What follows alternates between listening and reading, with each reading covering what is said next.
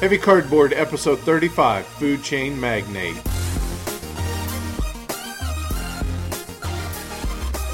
Coming to you from Davis's Diner in Denver, Colorado. Welcome to Heavy Cardboard, where we talk medium-heavy strategy board games, war games, 18xx, and other related topics in the board gaming hobby. We're your hosts. I'm Edward. I'm Tony. Tell the folks how to contact us. All right. First off, on Twitter, at Heavy Cardboard. Our website is heavycardboard.com. Facebook, Heavy Cardboard. Email. We love getting email. Contact at heavycardboard.com.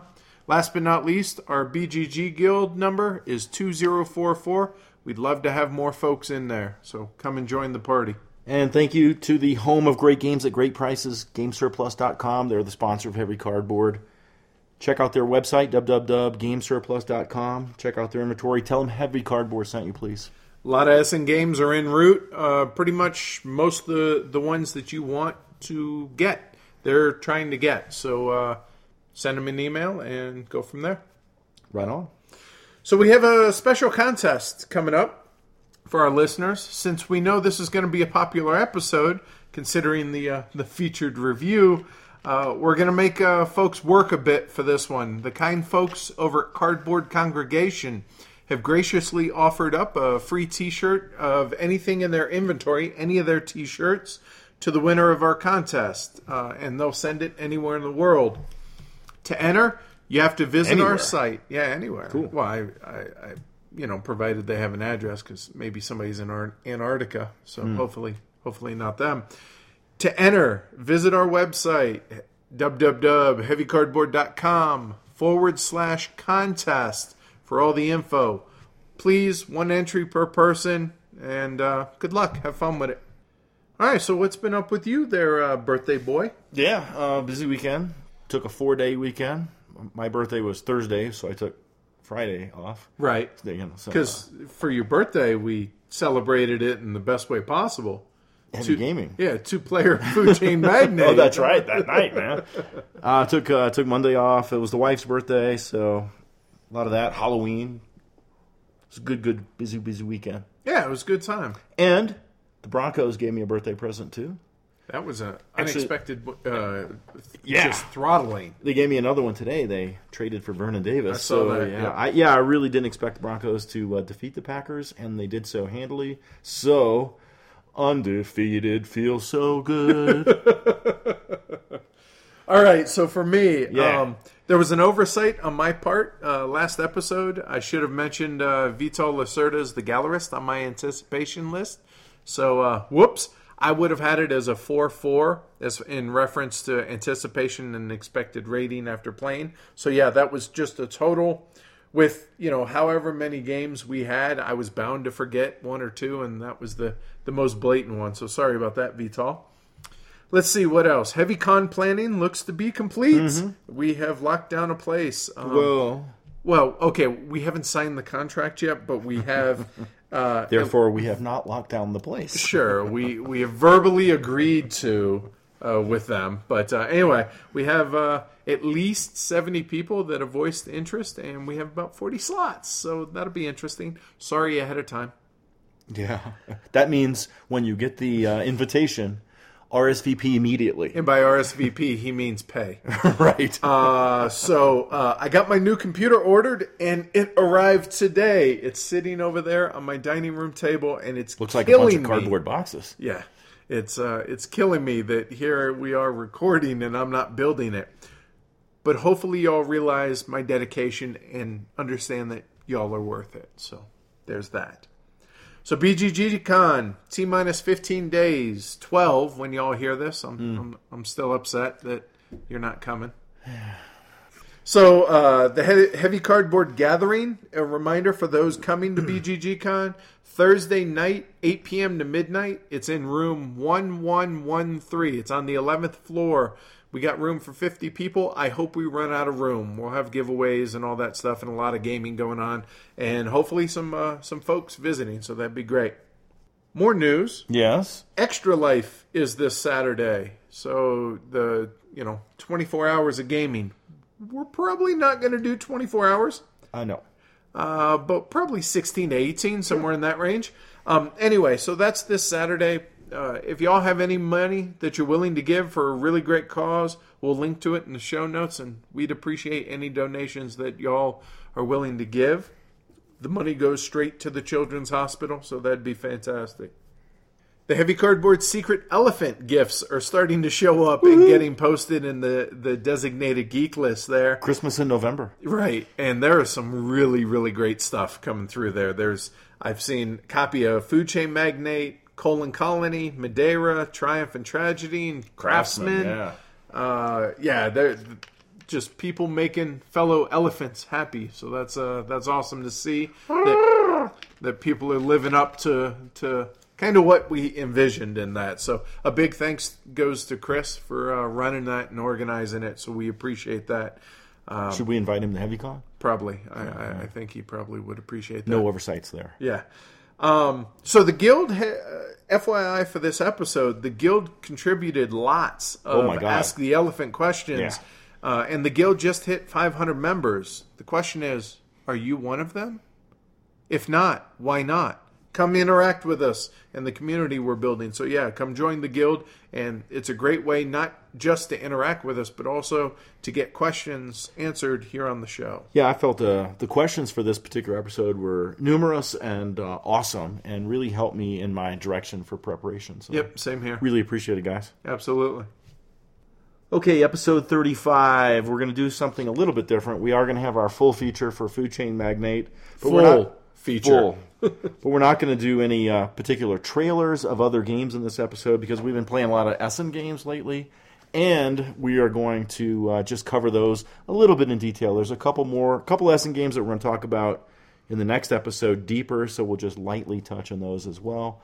And your wife Amanda will be joining us for this discussion. When we get to the what we've been playing, so that should be good. Hopefully, folks enjoy that. So as far as what have you acquired? A lot lately, it seems. Yeah. This was one of those weird episodes where, had that 3-week gap in between. Sure. Which worked out because it got us more plays of Food Chain Magnate, right. Which is cool. But it just feels weird whenever there's this long gap. Feels like we should have been recording. So, first off, a couple of Martin Wallace titles. The limited edition of Mythotopia. I've heard mixed things on it, especially the endgame, but hard to pass up for $20. And also got the limited edition of Ships. So, and we got sort of that played. We played your copy, but my ships. Yeah. The wooden ships out of it. It's really the only difference. And the money. Wooden disc for coins. And right. The ships. And the ships are cover. great, so. They are. The box cover, I actually like the regular edition more than I do the limited edition. It's kind of weird that it is. Did that, but hey. Whatever. Also got Airlines Europe. Yay! So that has replaced for kind of a entry-level game for us. Got rid of Ticket to Ride. Ooh. Ashes, Rise of the Phoenixborn. Amanda and I really enjoyed our play, so that'll be something she and I play together. Our copies of Greenland. I think that's how you say it, right? It's Greenland. It's Greenland, but that's the Czech spelling, I don't maybe? know. Some weird Nordic spelling. Okay, anyway, the Vladishavadl game. Yep. We haven't played it yet, but... Voting on resource distribution. Ding! Right.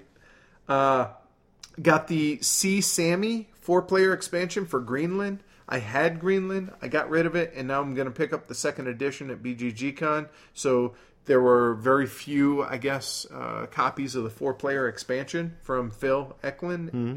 Only at Essen, and only if he had something left over would he put them up on his site. Well, he put them up on the site, and I was able to snag one.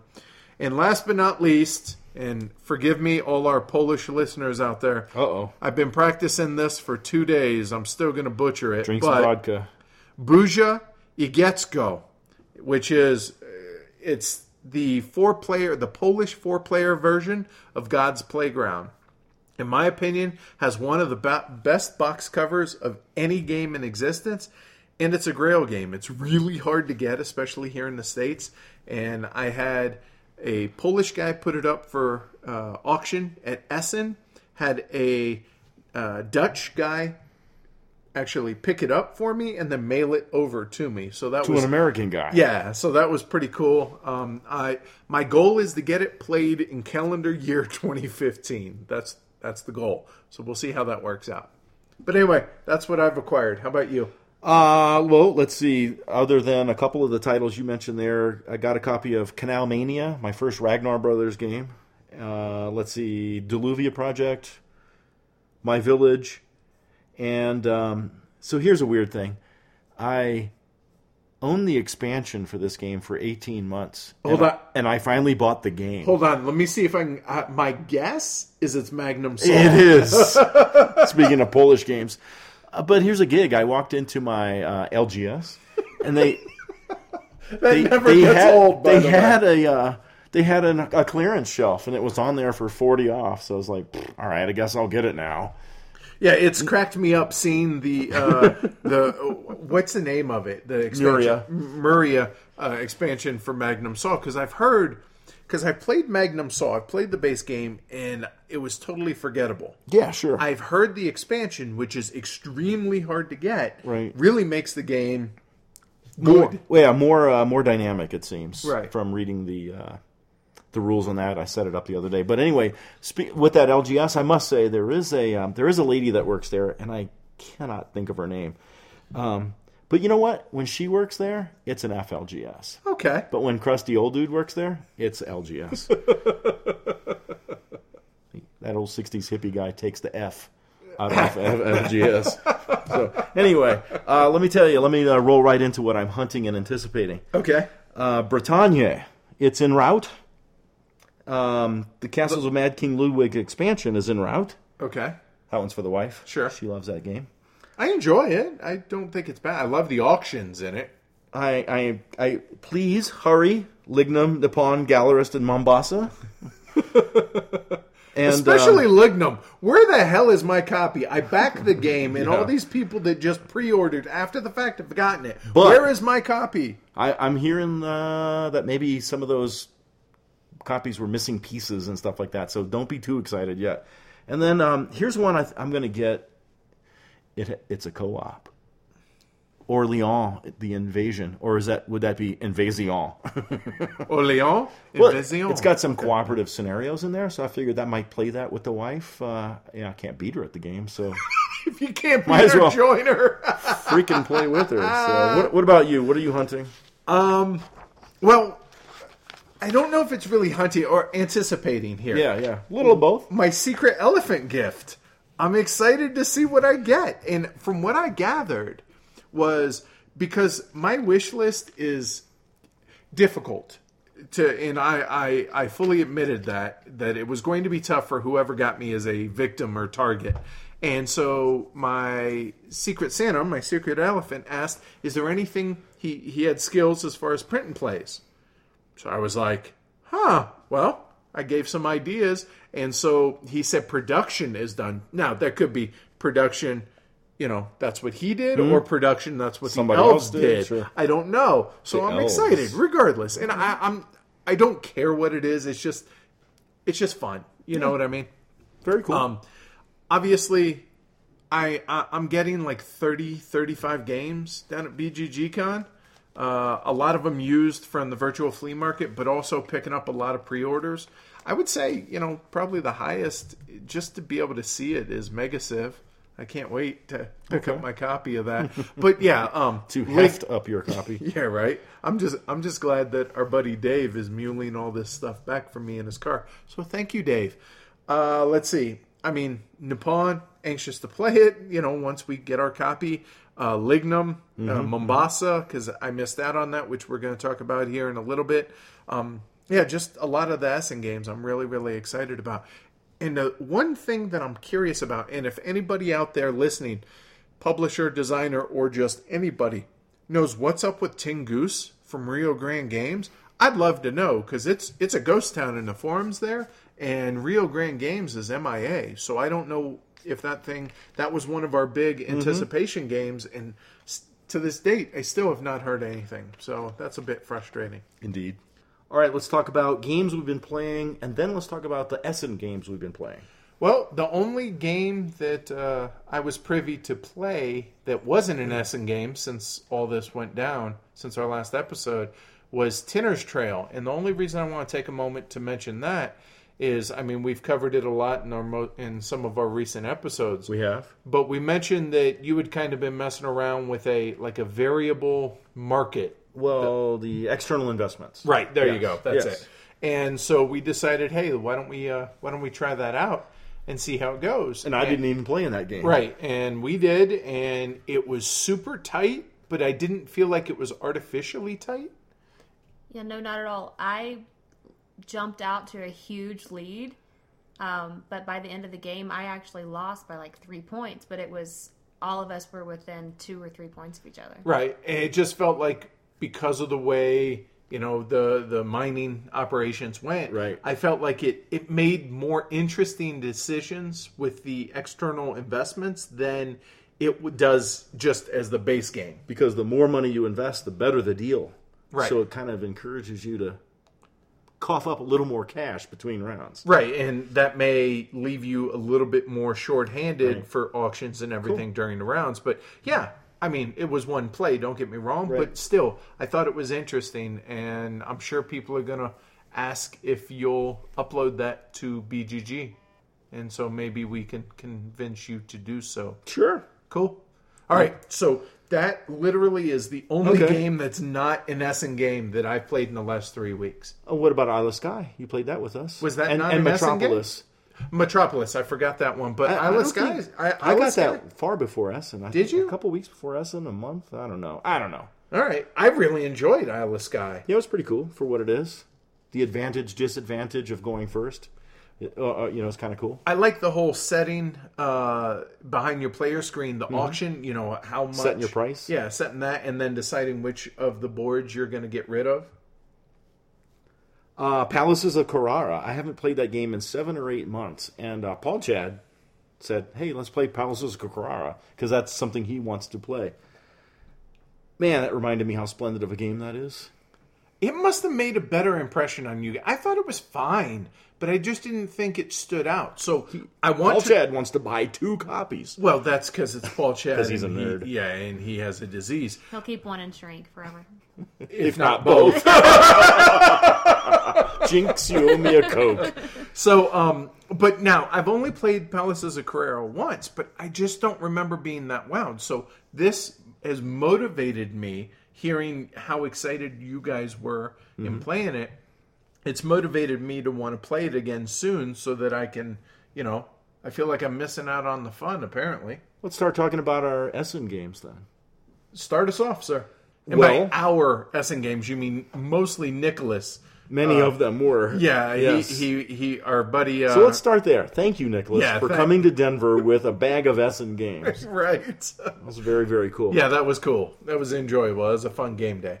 The first thing on the list is ships, and this list is completely random. Okay. Not in any specific order. We're not, we're not going to talk too much about ships because we're going to cover it in a little more detail, a little more depth next episode.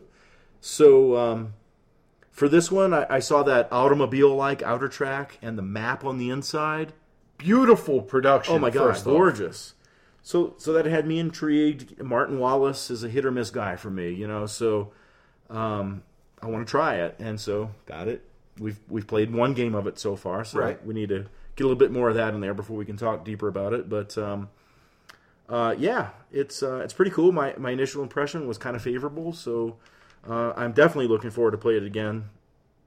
Sometimes Wallace games take a few plays to really shine, I guess. Before there it is. Right. Aha, I get it now. First off, when you see the board, you instantly think automobile, just because it's the outer edge with all the evolution of ships is very, very reminiscent, if not identical, to the same thing that automobile has. That's where the similarities pretty much end, though, in the games. Yeah, well, ship technology moves along that track, kind of like automotive technology, but new tech in ships rusts old tech. Right. And penalizes you for it. So it's Boy, does it. But that is the only part that's automobile-like. Right. So I dug the timing in the game, which actions to take, and, making the most of those actions when you do take them, kind of building up for certain actions.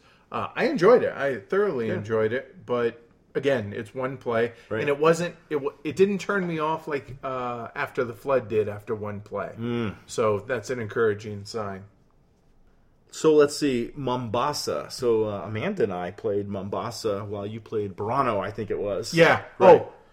Poor choice on my. No, I say that, but Mombasa and Burano both were really high on my want to play list. Yeah. So I'm glad I at least got Burano out of the way, so I can tell you guys not to get it. Go ahead. So I don't know, Amanda, what you think, but like going into that game, I didn't really know what to expect. Yeah, Investing in companies, that interests me, right? But the rest of it, I was pretty unsure of. I want the game to be good, of course, but I kind of reserved expectation. I just want to play it and see what the hell this game's about. But I saw deck building, stock ownership, worker placement, and territory control in the game. So what the heck can this contraption add up to? That was my questions about the game going in. So what about you? Did you have any expectations, Amanda? None. I didn't even know what it was about. I just sat down to play it. The only thing that I would say about it is that we played with Dana, Matt's wife. Yes. And as I said, "Oh, it's the penultimate round," and Dana was like, "Wait, what? I just got started." So it did feel like it was too short for what it was. I'm curious. On that note, again, I was over there for the rules teaching, so I have very little knowledge of how the game actually plays, other than the actual physical mechanics of it. Well, I'm going to share some details. So I wonder, is that a figment or a reason? I wonder if that's caused by first game, hey, you weren't really efficient type thing? Yeah, it could be because of the way that you play the cards. I'm sure Tony will get into that more later, but it's very... I'd never seen anything like that before. The way of how you lay the cards out, and then you can only pick up one of the 3 decks that you have. That was kind of cool. Yeah, of your played cards and stuff. Well, in the game, 4 companies are vying for control over the different territories on kind of an abstract map of Africa. And they do that by placing trading posts in the different territories. And when they do so, the active player gets stuff. So even though I'm placing a company trading post there, I might get some diamonds or money or whatever. So book points. Book points, right. When those trading posts come off of their little storage area, some of them will reveal money, a little money symbol, which is really... The sum of the money symbols is the current stock value of the shares in that company. So that's kind of cool. As you take trading post off, the price of your shares goes up. And of course, other companies can cause your trading post to come back, and that could affect the price of your shares in a negative manner, of course, right? That hand management aspect that Amanda saw was, and that drives all play, really is pretty interesting and fun. Choosing which cards to play. So you choose what cards you want to play, and you lay them out, and then you execute them in whatever sequence you want to do, and then you discard them. But if I have 3 cards played, I have 3 discard piles, and so the cards will go into those. One of those discard piles I'll get back into my hand every turn. So it's kind of neat to figure out what card should I play into what discard pile. Because during the rules explanation, Nicholas was mentioning how you can, kind of combine if you play multiple, say, coffee cards. But the problem is you can combine them on this turn, but then they're gonna go into different stacks, right. different discard piles. So you'll be able to maybe pull one of those back, but now you're not going to have that synergy that you had playing them that turn. Depending on how good you manage your discard piles, combinations are going to come and go.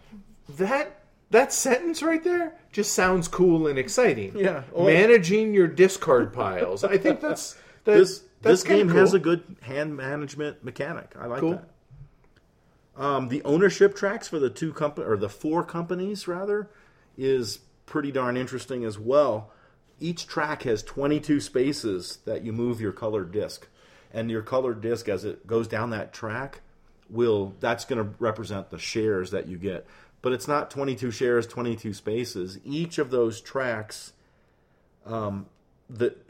after a certain point, you'll pass a spot where that represents that you've earned 1 share, 2 shares, 3 shares, and the number of spaces between those spots are not equidistant on that track, and even on between all the different company tracks. So each company's slightly different, and each company, as you progress down that track, once your marker moves past certain spaces, you, I guess, inherit a special ability of that company. And so that's kind of cool. There's differences in the companies. Yeah, the asymmetry is definitely appealing. I like that. And I think he said in the collector's edition, because he had the wooden box one, which is in German only. Yeah. Came with either 1 or 2 extra companies, just for one more for added variability, which I thought was cool. And they're double-sided too. Oh, They're puzzle pieces. So there's 4 companies that you use, and each of them have 2 puzzle pieces that you put together. And then he said that there are cards in there that you can like shuffle up and determine like maybe the A side of company 1 and the B side of company 3 is what goes together. cool. Yeah, it's way cool. All right.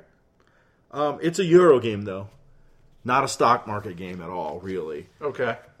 There's a diamond track on your player board that you advance along and you earn victory points, and eventually the ability to play a 4th card into your display. There's also a book track.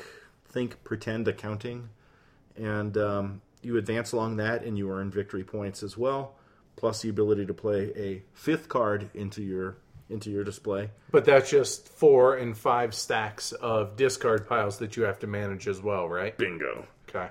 There's some worker placement spots on the main board where, in addition to the card play, each player's got some assistants or workers or what have you. And there's a market mechanic for acquiring cards that the prices will go down as the card stays on the board because they'll shift to the right. Okay. That kind of a thing. So the map play is pure Euro, and I felt a little gamey, actually. It kind of turned me off a little bit, the map play. How so? Just houses coming and going, and I'll just get these diamond points here, and Well, competition for diamond mines, that seems to make sense, and different companies are fighting for it. This company has it, this other... That's the thing. The What? company didn't get the diamond mine points. I did. Oh, okay. Yeah. Gotcha. All right. So the bulk of your scoring should come from your stock holdings in those 4 companies. But that diamond track and that book track are important and cannot be ignored. I scored like 35 points or something. I don't know. Out of how on many? the diamond track, out of 106, because Dana beat me 107 to 106, man. And I was in like the 30s. Let's not talk about Let's it. not talk about 30s. I forgot about the diamond track, okay? Wow. In the end, it's an odd mix of mechanics. The game is pretty good. I only have 1 play. I'll buy a copy. I'll play it some more. Right now, I feel like my copy will leave my collection. It doesn't feel like it's that good of a game. Okay. But it's again, one I want to explore some more. It's 1 play, so that could change. Could change. Didn't mean I didn't enjoy it, though. Sure. I'm actively wanting a copy, so it's a matter of time. And how about you? I enjoyed it. And I won't forget about the diamond track this time. So, yes, on a copy, Yeah. right, for us? All right, cool. So let's see, Royal Goods next on the list. Yeah, this was a surprising little fun game. It's harkens back to Or at Labora. Even says so on the box. Graphically, yes, Yes. it does. I was hoping for Thinky Filler, and I think I kind of got that a little bit. Yeah, I think that's it falls in line with that Arboretum Impulse kind of range of games. The point of the game is to build production chains with your buildings, chains of more and more valuable goods, so that you can build more and more valuable buildings, because 8 buildings will end the game, of Trigger course. the end of the game, Yeah, right? 1 more round after that. There's a central pool of resources that all the players can apply to their different buildings, so that's kind of cool to get the production going. You only have 1 worker when you start the game. So as you acquire more buildings, you probably want to think about acquiring more workers to staff those buildings. Do more coke so I can work more hours, so I can make more money, so I can do more coke. And that type thing. Yeah. Right. The buildings have 2 inputs, most of them anyway. The left side is raw materials in, and the right side is often raw materials, but sometimes it's manufactured goods that go in. But the right side is a more efficient.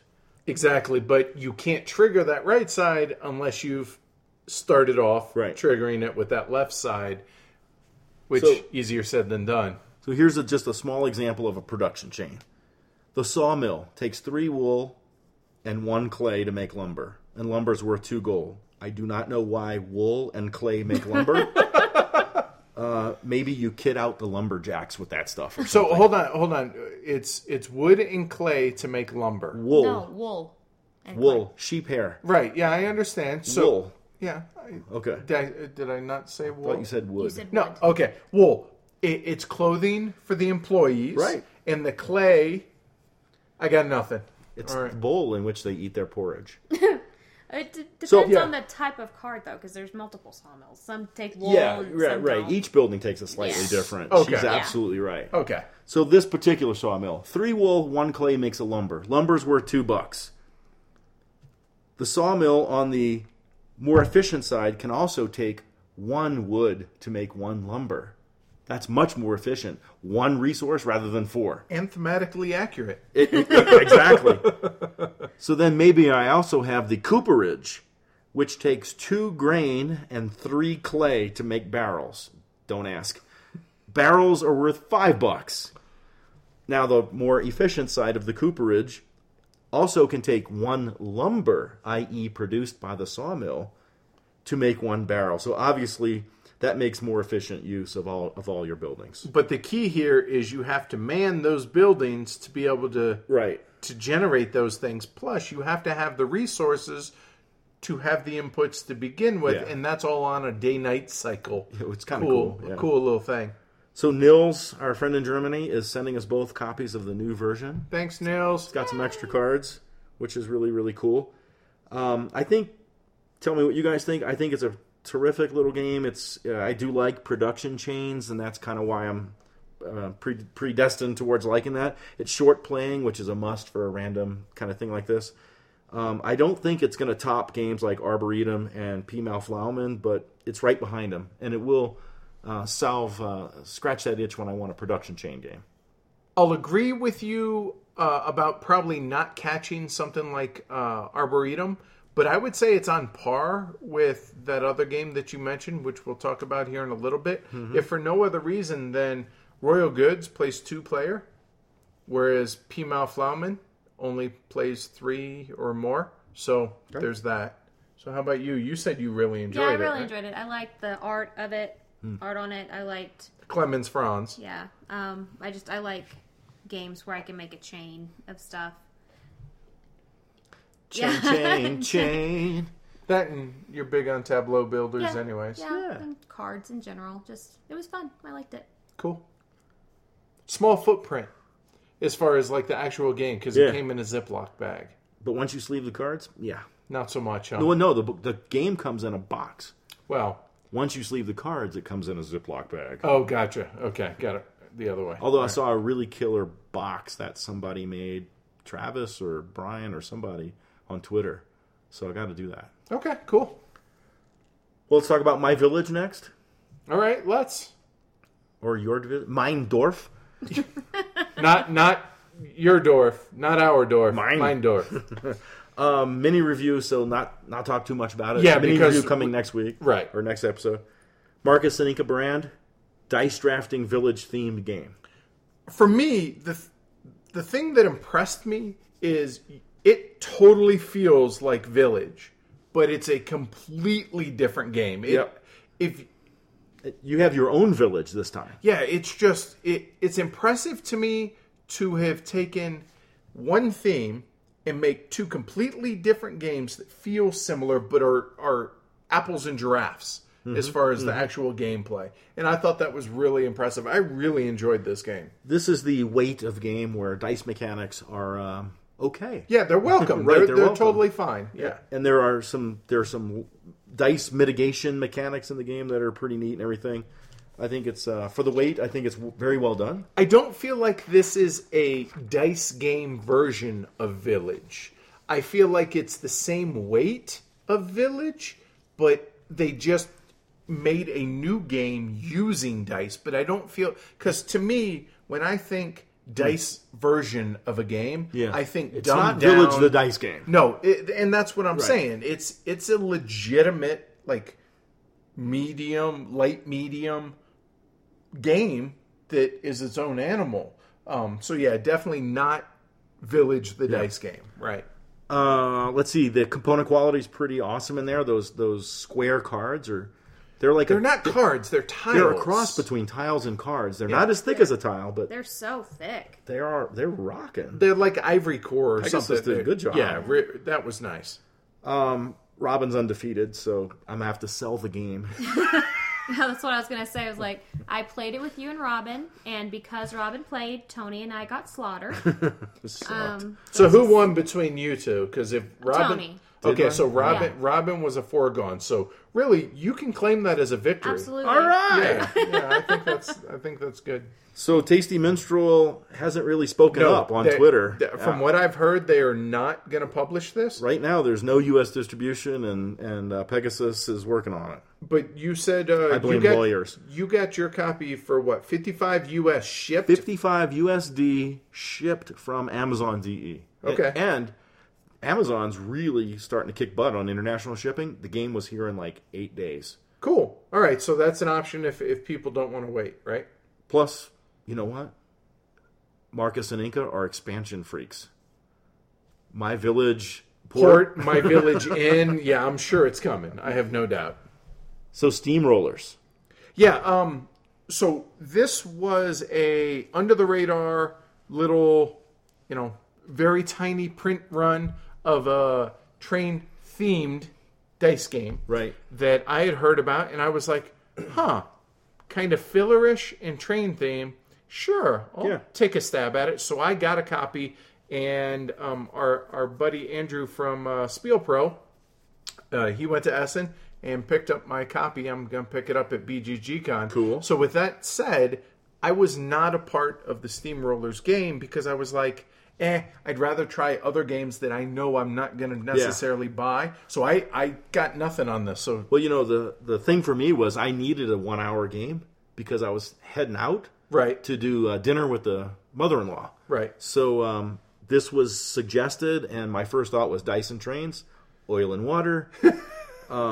But it's a short playing game. Nicholas wanted to play and was ready to teach it, and ends up being, like Village, a fine weight for dice. Okay. All right. What's cool is players have an individual map in the game that you're going to draw your train routes on with a pen. And but not a crayon, because this is not a crayon This is not rails. a crayon rail game. Okay. All right. In the center of the board, you place an identical map, though, and that's going to have colored cubes on it that represent the goods. So think like Steam and Age of Steam, how goods go to the different colored cities. Right. Kind of the same thing where a purple cube will go to the city in the purple land. Dice get rolled. You select the dice you want to use on that turn. You can draw a track depending on what die I roll. So if it's a 1 or 2, I can draw a curved track. If it's 3 or 4, I can draw a straight track. It's that kind of a thing. Plus, if I didn't want to draw a track with the dice, I could maybe move freight or do some other things, like select a one-time or semi-permanent special power. I say semi-permanent because it's mine until someone else takes it. Okay. So that was kind of cool. Drawing the tracks was a blast, actually, man. And everybody doing their own map was a little weird because I'm used to... what do you call it? The synergy and everybody's networks, like in an 18xx game, you know? So that was a little bit weird, but it was really kind of cool to know that I'm drawing my rails over here, Chad's drawing his rails over there, etc. Very intricate, rail drawing, I'm sure. I have no doubt. Yes, scribbled lines. I should have drawn nice little tracks, though. Your train size matters, too, so sea size does matter, even in a game like this. It determines how many cities your trains can run through. And that's important for carrying the freight, because the more cities your freight hits, the more points you're going to score. And the scoring was cool too because of that. Plus, you add up the connections in your network. So overall, I thought it was fine. Glad I played. I'll play again. Not gonna get a copy. No, especially since I'm getting one. Right. Okay. You know that this will be another game that'll fit like that little window of time when we need to fill it up. You know, it's funny. Somebody later on in this episode asked, you know, hey, if you have 30 minutes, that type of thing. Maybe 2-player. Oh, okay, gotcha. Yeah. Is that okay? Yeah. What about you? Does that sound interesting to you? I'd try it. Sure. Okay. I like dice, and I like trains, and I like playing games. Yay! I like trains. All right, so what's next? Pie Mal Flauman, which is apparently pie times plums. Which is actually, from what I've understood, its rule of thumb is kind of how it's meant. But with the plums, it's kind of a play on that. It's rule of plums. So yeah. In spite Matthias Kramer's name, because I do like some of his titles, I thought this was yet another trick-taking card game. And I'm tired of those. Okay, I disagree that it's a trick-taking game. You did not hear what I said. Okay, what? I said that I thought. Oh, I thought... But my first impression was this is another trick-taking card Oh, game. so you were kind of... Pay attention here, man. Sorry. Sorry, I'm focused over on my computer part. Yeah, yes. Salivating. I see a screwdriver on the table. Yeah, right? But Nicholas brought a copy from Essen and taught us the game. And on the way here, I picked him up at his hotel. He sold me on the idea by describing it as an auction drafting trick-taking game. Okay, sir, let's try. Auction drafting set collection. Trick-taking game. There you go. There you go. Right, okay. The auction part is basically you're bidding for turn order. Right. You're playing a card from your hand. Oh, 17. Amanda plays an 11, right? So And I play a 4. Right. 17's going to go first, 11 second, and 4 third. in that turn order, we're going to draft those cards into our set collection, like you mentioned. Into our Tableau 4 set collection. Mm-hmm. Agreed. And some of those cards will have a little special iconography on them that might allow us to steal a card from another player or score some points for a particular set that's being collected. Or play the dog, which the is dog. protect your Tableau from anyone stealing a card, as well as playing or some of these cards have the ability to score on them based on the set collection that they call out. Did you like this game? I was asleep because I had a migraine. Oh my god! Yeah, she didn't get a I chance didn't to get play. it. Oh, I played it once. Nicholas taught it. We played it 4-player. It was you, me, maybe Paul Chad, and Nicholas. Oh, yeah, and it was then, Paul Chad. And then you guys wanted to play something, and so with Dana and Matt, I went and taught them how to play this, and I played it back-to-back times. One thing we haven't mentioned is if this doesn't win some sort of award for the most beautiful artwork in a game in 2015, I'd like to see what does, because this is absolutely just stunning artwork. Gorgeous artwork. Dennis Lohausen topped himself 3 times. Yeah, it's beautiful. I felt like I was looking at Audubon sketches of fruit. I mean, it was like so detailed. Hungry, delicious. Exactly. Everybody gets hungry playing this. I really enjoyed this game. I'll be honest, I hadn't heard of it. I knew nothing about it prior to playing it. And as soon as we played it, I was like, so where do we get a copy? Just like what happened with Arboretum. Mm-hmm. Well, Game Surplus is going to try to get some in. Yes, they are. And we also have Nils. Thanks, Nils, again. It's good to have friends overseas. You know what sucks, though? Is when all your publisher friends are overseas as well. That's kind of a bummer. Yeah. That's frustrating. So the Deluvia project rolling into Spielworks. This is one of 2 Spielworks titles that have come out this year. This and Haithabu. We are fortunate enough to have gotten an early copy of Deluvia project because our review copy is somewhere in transit between here and Germany. It's on or a boat. Germany and here. Hopefully. On a That's plane. Something. This is another game I was unsure about what to expect with. It looked pretty standard worker placement, resource conversion. What would make this game stand out? Those are my questions going in. And I'll be honest, I had reservations about the game as well. It Spielworks, so I'm automatically willing to give it a shot, no matter what comes out news-wise, good, bad, or otherwise. In Uli we trust. Yes, exactly. The funny thing is, Deluvia project, I guess Deluvia means under the water, and that was the original theme, I believe, or something to do with under the water. And they changed it to Sky City. I know about the theme, yeah. Yeah, they changed it to the Sky City, and so the name doesn't quite match anymore, but that's neither here nor there. Well, it is a Sky City, so in order to build buildings, float buildings, you must buy land? Clouds? Airspace? I don't know. It's kind of weird. Let's but, skip theme here, all right? Yeah, you're buying squares on the board in which to place square tiles that are buildings using the resources you have collected through your worker placement. Stop me if you've heard this before. Yeah, there's nothing exceptionally different about this game, I didn't feel like. Well, I do think there was a couple of neat mechanics wrapped around that standard worker placement stuff. Now, agreed. I'm going to be... That's kind of a bait and switch for our next episode, because we'll talk about those neat mechanics when we discuss this game a little deeper. But yeah, the underwater theme should have been kept. I'm seeing those propellers and I'm just thinking like oxygen supply, and you can buy land there. It's not buying an airspace or whatever anyway. In Uli, I mainly trust. All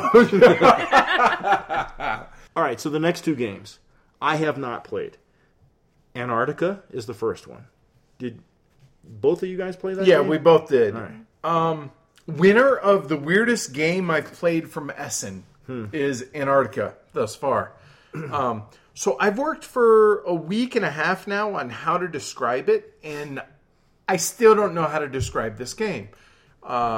It looks really wicked on the table, I feel like. Very colorful. Because there are 3 different types of buildings that you can build. There are cardboard ones that lay flat on the board.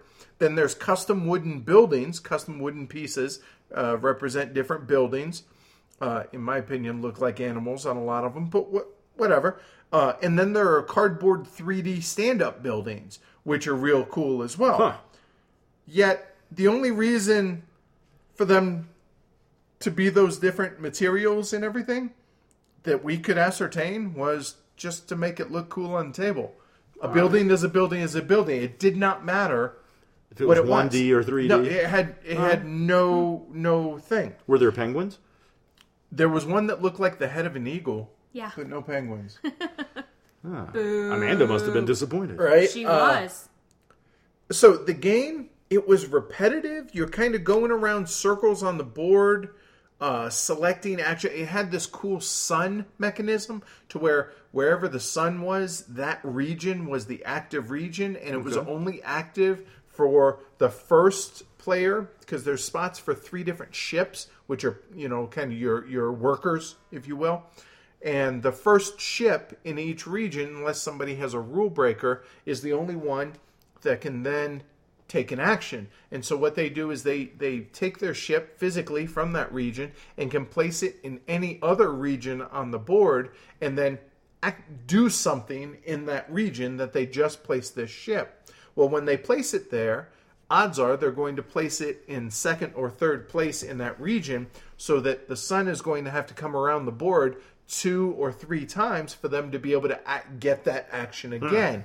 So it's just a weird ass game. That said, I really kind of enjoyed it. And I don't really know why. It was repetitive.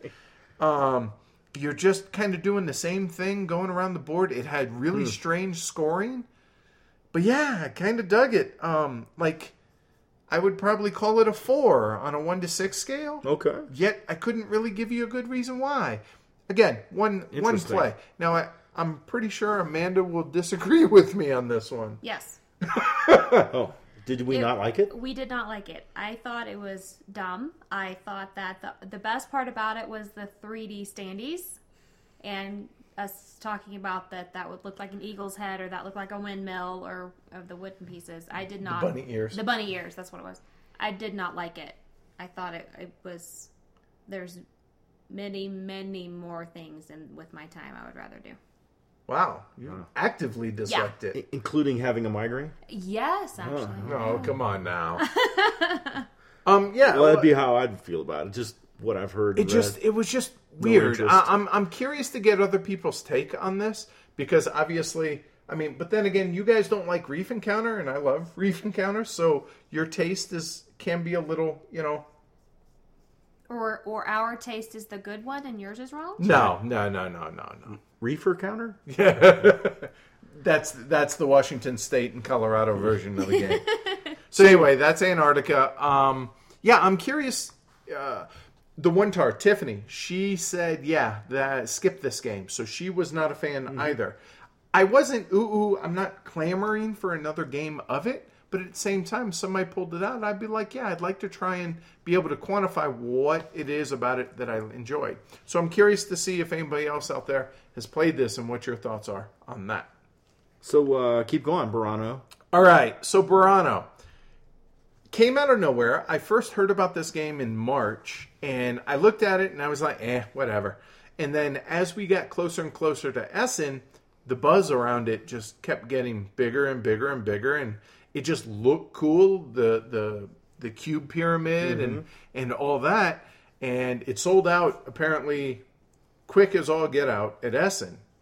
So I was like, well, nobody that I know of has picked up U.S. publishing rights yet. I know Velma over at Game Surplus is talking to them.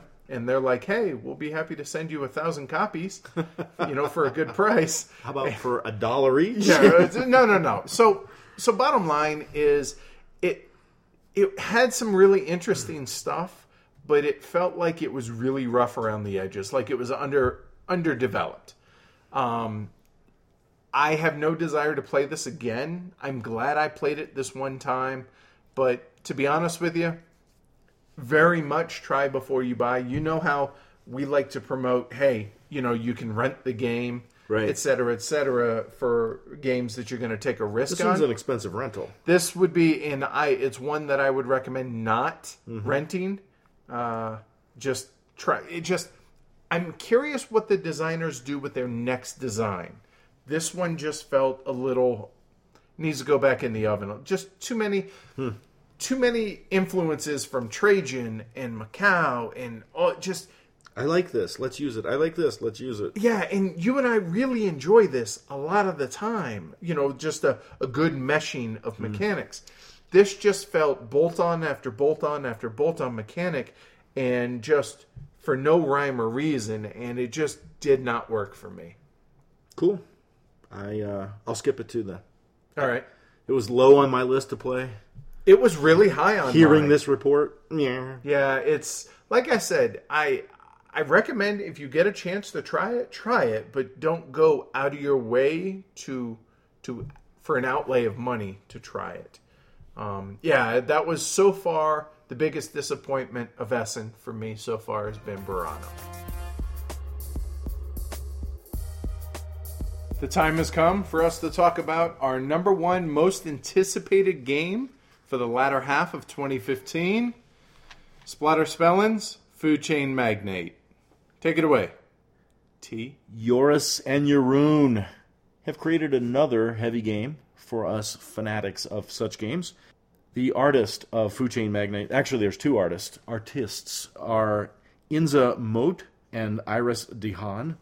Splatterspellens publisher, as you mentioned. It's a 2 to 5 player game released just this year at Essen. It's about 45 minutes per player. That's what I've kind of jotted down there.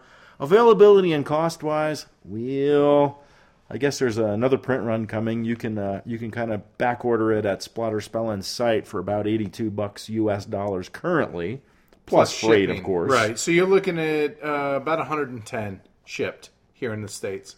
All right, let's talk about what's going on in Food Chain Magnate. As always, we're talking about the game flavor. See what I did there? Not a rules explanation. So this is a logistics game with elements of hand management, Wait, tech tree, simultaneous hidden action programming, special abilities, and spatial processing on a central board. Wait, Splotter and logistics? Yeah. Get out.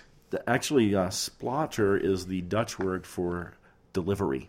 Okay. Yes. The board is a randomly constructed set of tiles that depicts roadways, houses, and drink vendors. The roadways on those tiles create a network of routes that create individual, I'm calling them neighborhoods. It often ends up that the board is going to make, 1, 2, 3 distinct neighborhoods where the roads do not connect to one another. The initial turn order is drafted, and then the players select a location to establish their initial restaurant. Each player begins the game with a single employee, the CEO. This employee has the ability to hire one new employee per turn and can manage up to 3 other employees per turn. Employees in the game are represented by cards, and as you hire employees, you can train them for advancement in skills. You build your hand of cards thusly. An important role to hire, obviously, is a trainer, so that entry-level employees can become more efficient and provide new capabilities for your business. On each turn, you're going to select a number of employees to work in your enterprise. The remainder are at the beach. Worst place to be. There are worse places to be. There are.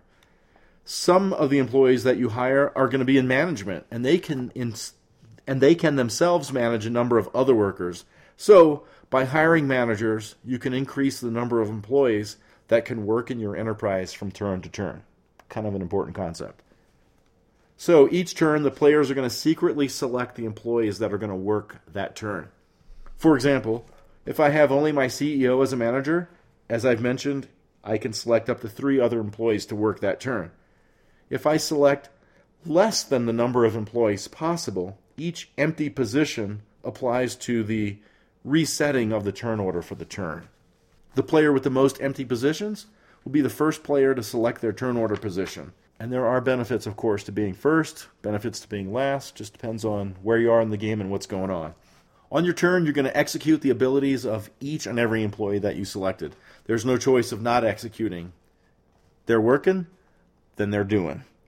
During the course of the turn, in addition to adding more employee cards to your deck, the players can do things like train up existing employees, market food and drink items to the various houses on the boards. There are pizza, burgers, Coke, beer, and orange juice, but we call it lemonade since It looks it's like yellow. lemonade Yes. and it's yellow. Another thing you can do is place new houses on the board to increase demand, added demand. And you can also add gardens to existing houses because these rich people, they're going to pay you more for their food products. You can also open new restaurants. You can even, and I think this is kind of cool, move restaurants. So, hey, this location's not working so good. We're going to move over to Uptown. That's right. So when all the players have executed their employees' actions, the houses are going to seek the restaurants that can meet their demands in full. So That being the key, in full. yes. If a house wants a burger, a Coke, and 2 beers, then you have to have all of that to be eligible to possibly provide them.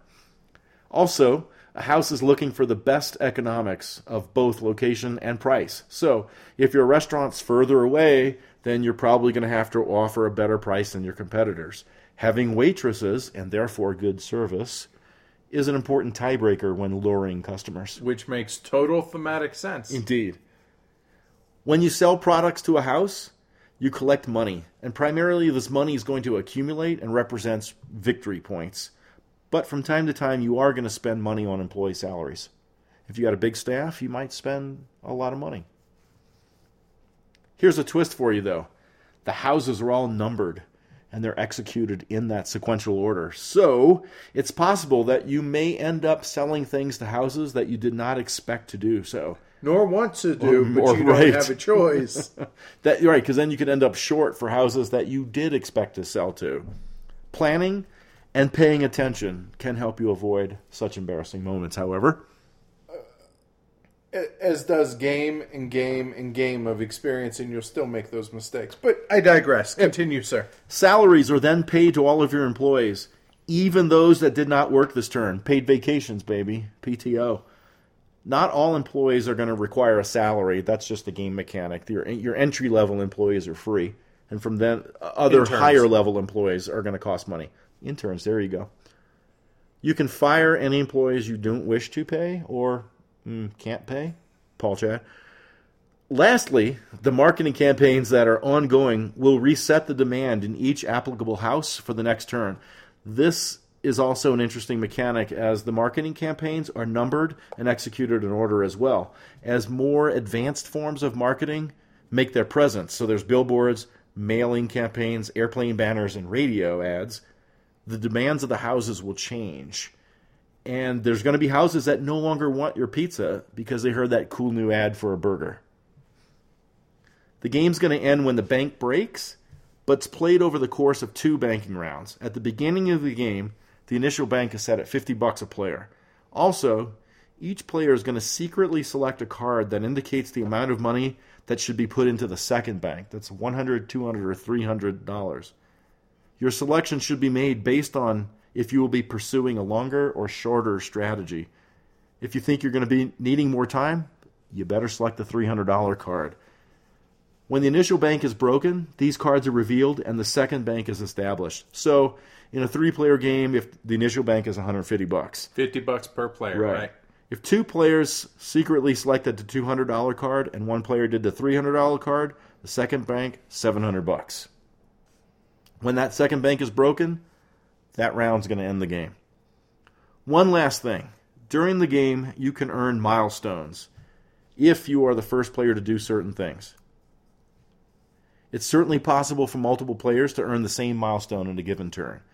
And the milestones that you earn will give you special advantages in the game. For example, maybe you get an extra cash bonus when you sell a particular food item, or you have the ability to store unsold food and little things like that. Pretty important stuff.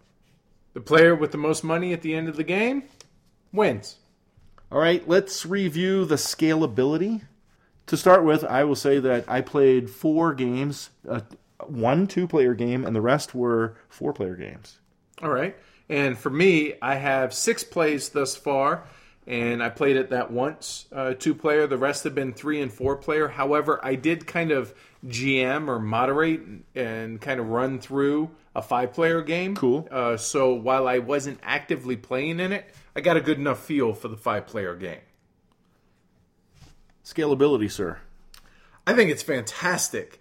I genuinely thought I disliked the 2-player game and ended up loving it. Yeah. I would happily play this across the entire spectrum of player counts, 2 to 5, and have no reservation whatsoever. Yeah, I have not played 5, nor have I played 3. I'm very interested to play both.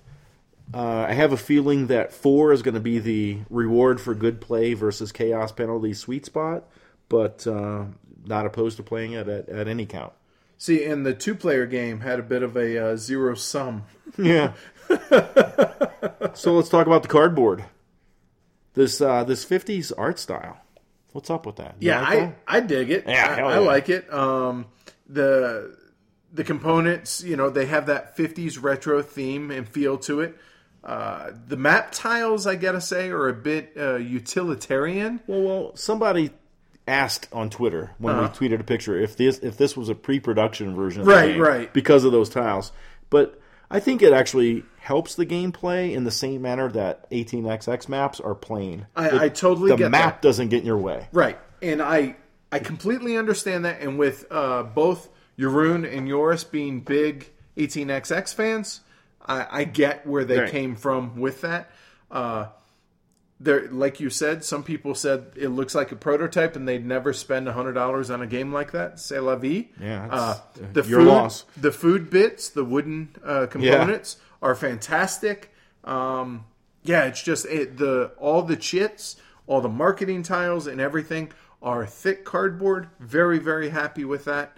The cards, I do wish were linen finished. That's kind of my... You have a fetish. I do. So what about the thematic match to the components? Like that, the player aid that shows the employee stuff is shaped like a menu. It's fantastic. They did really well on that respect. Where they didn't do so well is the paper money. It's paper money. No, No. But in this case, you're not really spending it. You're accumulating it. Yeah, I get that. But we play with poker chips. Yeah, exactly. That's my point. There is one bit of graphic design that I'd like to point out. The box says 100% dice free. I think the graphic design's quite good. There are some minor mistakes.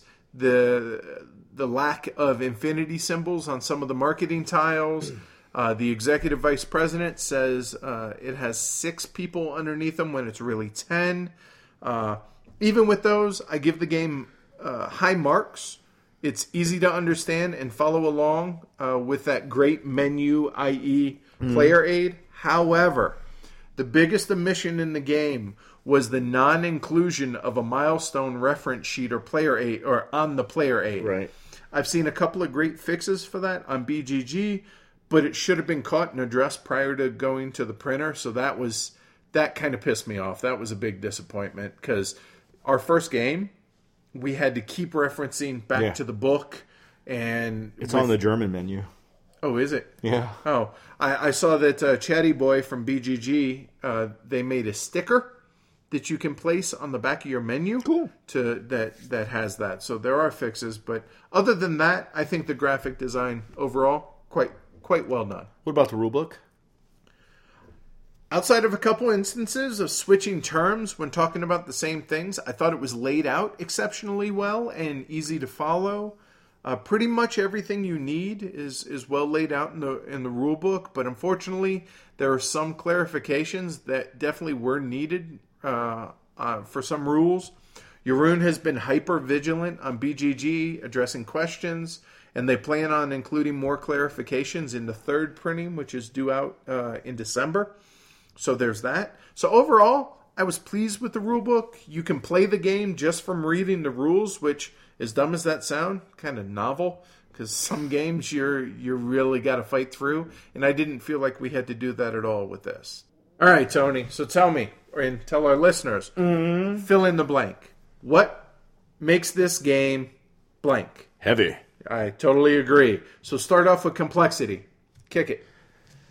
Let's see. The rules are simple, I think. I don't really feel there's a lot of complexity in the rules themselves.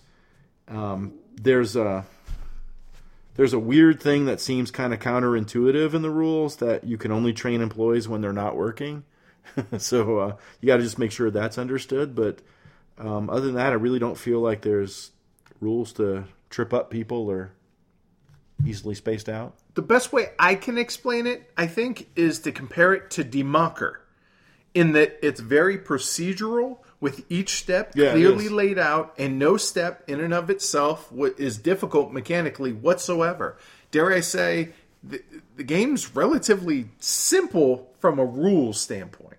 I feel like the game is the epitome of you'll have to see it in action, then it'll make sense. It becomes intuitive as you go, but it's easy to rush through steps even when you know the game. Easy to skip things this way. Suggest just slow down and follow through the steps. Procedural as it might be, it makes the game flow better. And one thing, kind of an easy thing to overlook is when to pay waitresses, because it's not laid out on the player aid. Right. Cool. So, planning? Yeah. And now we have come to the point in the show where we explain where Food Chain Magnet gets its weight from, and that's the planning. Every single decision in this game carries with it weight and a butterfly effect and implications down the road. There is no decision, I feel like, in this game that is just, I'll do this, and it has no ramifications the rest of the game. So I think that the planning involves a mix of strategic and tactical play in this game. I would agree with that. Like overall, do you have a strategy? So am I playing the long game and need a powerful organization that's going to score me a lot of points at the end? So I better make sure the game lasts a little longer. To this end, part of the planning for that is what employees do I need? When do I need them the most? And the training. That being key, the when, not just right. who, when, but when. In this game, your strategy is not, I'm going to sell burgers and Cokes. Right. There is no strategic path through the game based on products. You don't choose products and a path and go down that. Players don't choose different products as their paths and go down them separately. Your strategy is really an analysis of the layout of the board, which is unique for each play. And then you determine what neighborhoods exist, etc. What would be good marketing opportunities that could help me and hinder opponents? How are the blocks formed? What are good restaurant locations? Where are the drink vendors, and what's the access to them? So what you're saying is a lot like what a business owner would take into consideration. Yeah. Your strategy is to win a business battle by deciding what tactics work best on this board. That's my opinion. Again, you don't approach the game thinking, next time I'm going to try the Coke and Burger strategy. So to relate that to other games, Zolkin and the Temple strategy, Village and the Traveler strategy, those notions don't exist in this game. Completely 100% agree. Tactically, other players are doing things on every turn to better their position and to damage my position and your position, right? As you would expect in any game.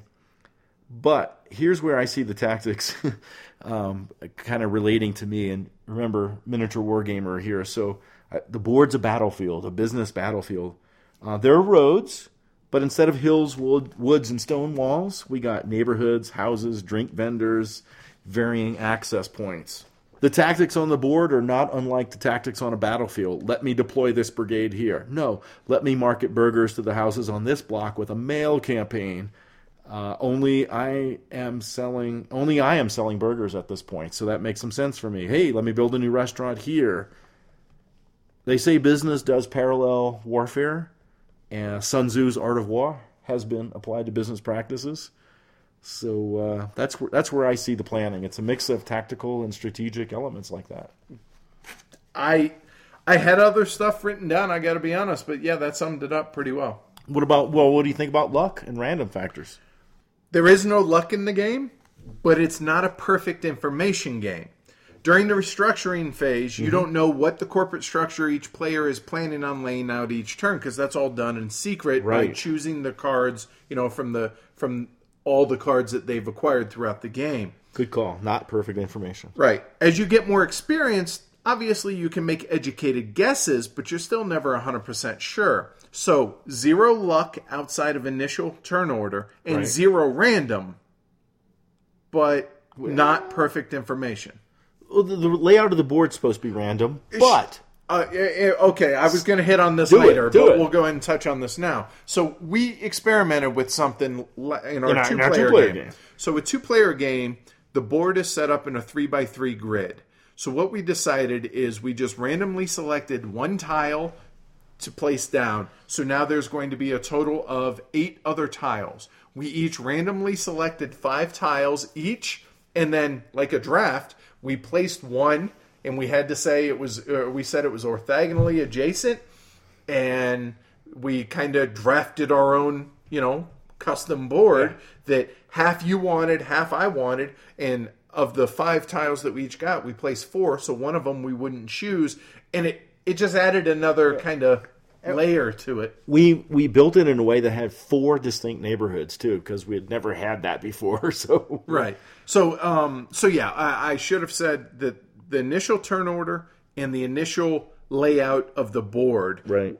Or you could try our little variant, whatever, and make it not random. But outside of that, 0 luck, and outside of that, 0 random, but not perfect information. That said, I do think this contributes to the weight of the game, the heaviness, the fact that there is no luck and no random. I like what you're saying there. I'm thinking that the random that there is in the board layout contributes to it as well, because every layout's going to be different. And it forces you to analyze every... It's not like, I'm going to put a building there next game. No. That neighborhood doesn't exist next game. Take an 18XX game, almost exclusively they're static maps. And this company will start on this tile every time, and there's nothing wrong with that. But this added variability here forces you to reanalyze and just make your plans based on how the board is laid out every game. I think that's only a plus as far as adding to the weight. So do you think the game length is a factor? I don't. I feel like it's the right amount of time for what it tries to do and just doesn't add to the weight of the game. Do you? No. 45 minutes a player, to me, is not a long game. No. So how long does it take a person to get it in your estimation?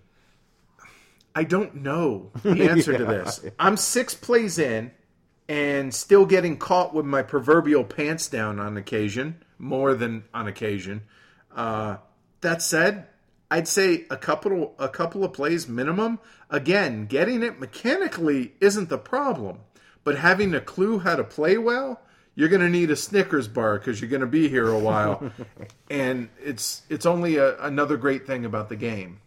I think this has, to play well, an incredibly high learning curve. Not to play it and to have the rules get out of the way, but it's extremely long in a good way. I think a full game will serve just to open your eyes to what may be. And I will warn you that you could possibly become obsessed with thinking about those possibilities. Okay, as regular listeners would know, this is where we're going to start talking about the things we like about the game, but we're going to deviate a tad in this episode because there were some really cool questions in the guild, and what we wanted to do was just tee a couple of those up for some specific discussions. So, let's get started. Edward, I'll lead to you, sir. All right. Is this a business game or an economic game? The term economic being somewhat liberally used was the comment. The game is clearly not an economic game. It's a business game. This is no more an economic game than something like For Sale is. Just because it has money in it does not equate to being an economic game. Money is victory points, and the only money you lose in this game is when you choose to pay your employees. To me, that has little to do with an economic game. How about you? I totally agree with what you said. I tried to break down what an economic game could be, and I came up with 2 categories. Okay. Wealth investment as category 1, where money, the sole measure of victory, is continuously and potentially wholly reinvested in the game, possibly even into other players, to seek greater returns than you would get from hoarding your money. Not reinvesting is not a viable path to success. So games like 18xx games, Arkwright, Imperial, even Container to some degree. Okay, all right. And then there's wealth accumulation games, where money, the sole measure of victory, is accumulated as if they were victory points. You're going to spend money here and there during gameplay, but earned revenues are not largely at risk.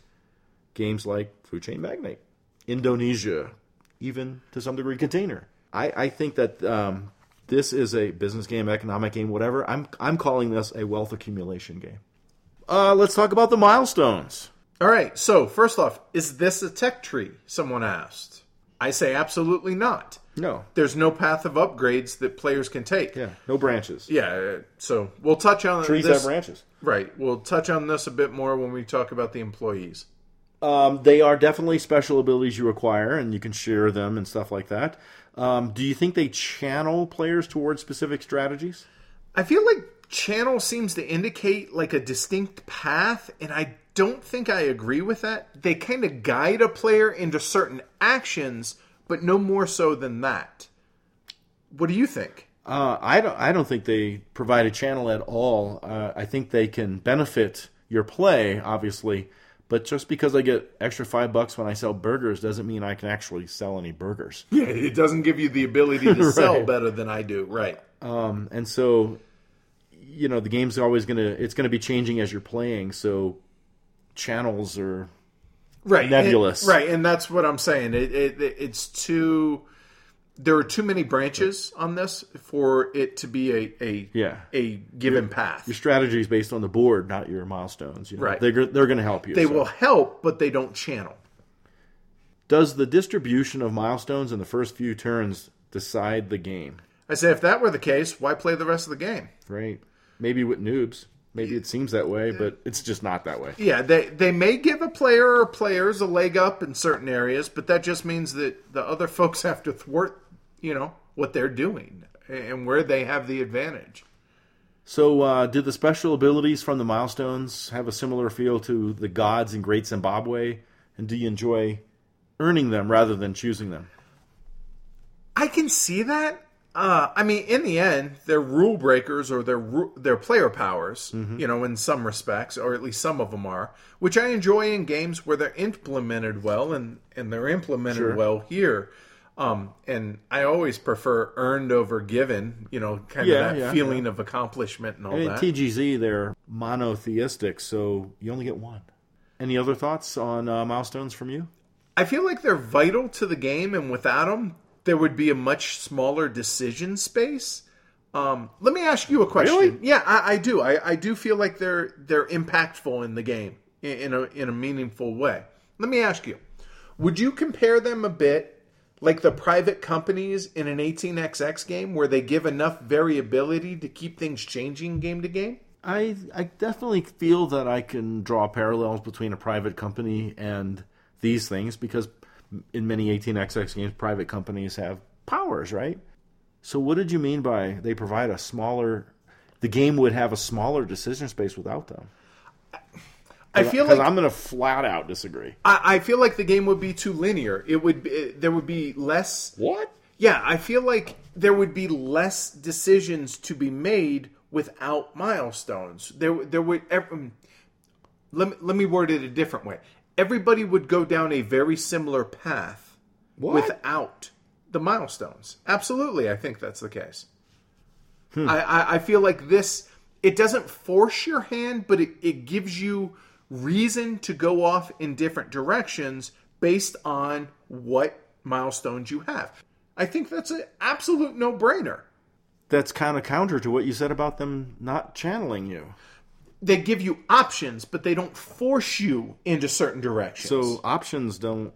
I just don't understand the corollary to the decision space because I'm interested in trying a game without the milestones. I think the game would be harder without them because in many ways they kind of represent something I don't always appreciate in heavier titles, these magical, mystical things like an extra $5 on burgers or 50% more earnings or 3 free trainers. I don't mind them in this game. I don't see them as reducing their absence, reducing decision space. In fact, I think it's going to be harder for the players because you're not getting an extra $5.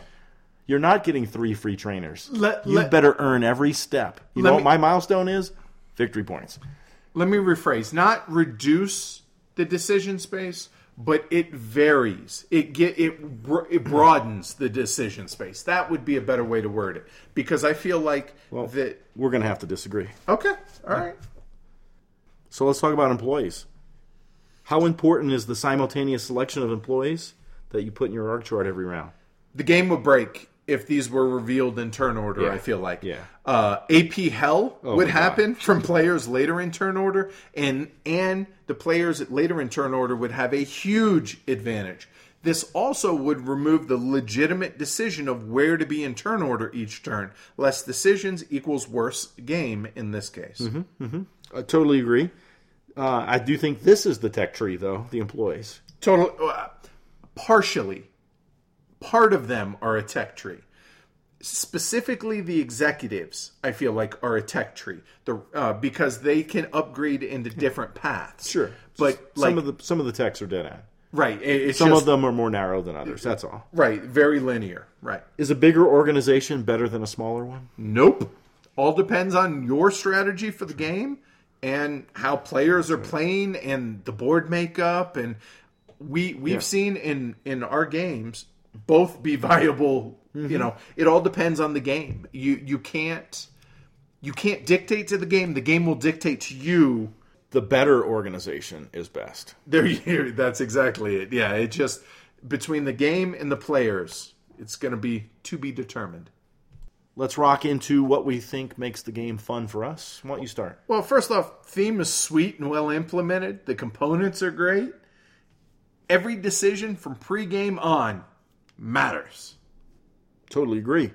And some of those decisions are the pricing wars and the marketing wars because OMG, they can get ugly. Yeah, I had written down here that marketing can be marketing to help yourself as well as a weapon to hurt others. Absolutely. Which a vital weapon. Vital. If someone has a monopoly on a couple of houses or something and they're producing burgers like a Champ or whatever. Boom! You put some lemonade up in there. Yeah, they don't have access to lemonade? You just crushed that at least for 2 turns. Right. So, and that's fantastic. I love that. The org chart of the employees. I really, really like selecting what cards I want to be in there, figuring out who I want to train up to what, and the deploying of them every turn. Talk about agonizing decisions on that. Not just who to hire, who to train, but who to put to work this turn is just I always delicious. have this pressure of, I want to hire more than one. Oh, I need to hire a trainer, but I can't because I really need to do this. Right. Stay on target. Stay on target. Oh, man. I love the variable game length by players seeding the bank for the second time. Is there any other game in your experience, because there's not for me, in which the players, whether it's secretly or how in some other form or fashion, will dictate how long based on what strategy they're going to try and employ pregame. I think that's cool. At least to me, innovation. That's pretty innovative, and I'm curious if there is anything out there that I haven't seen. What's your favorite mechanic in the game? Oh, one. Okay. Oh boy. And I'm not talking about Bill down at the shop. He is helpful though. My favorite. I don't. Too many? Yeah, it's.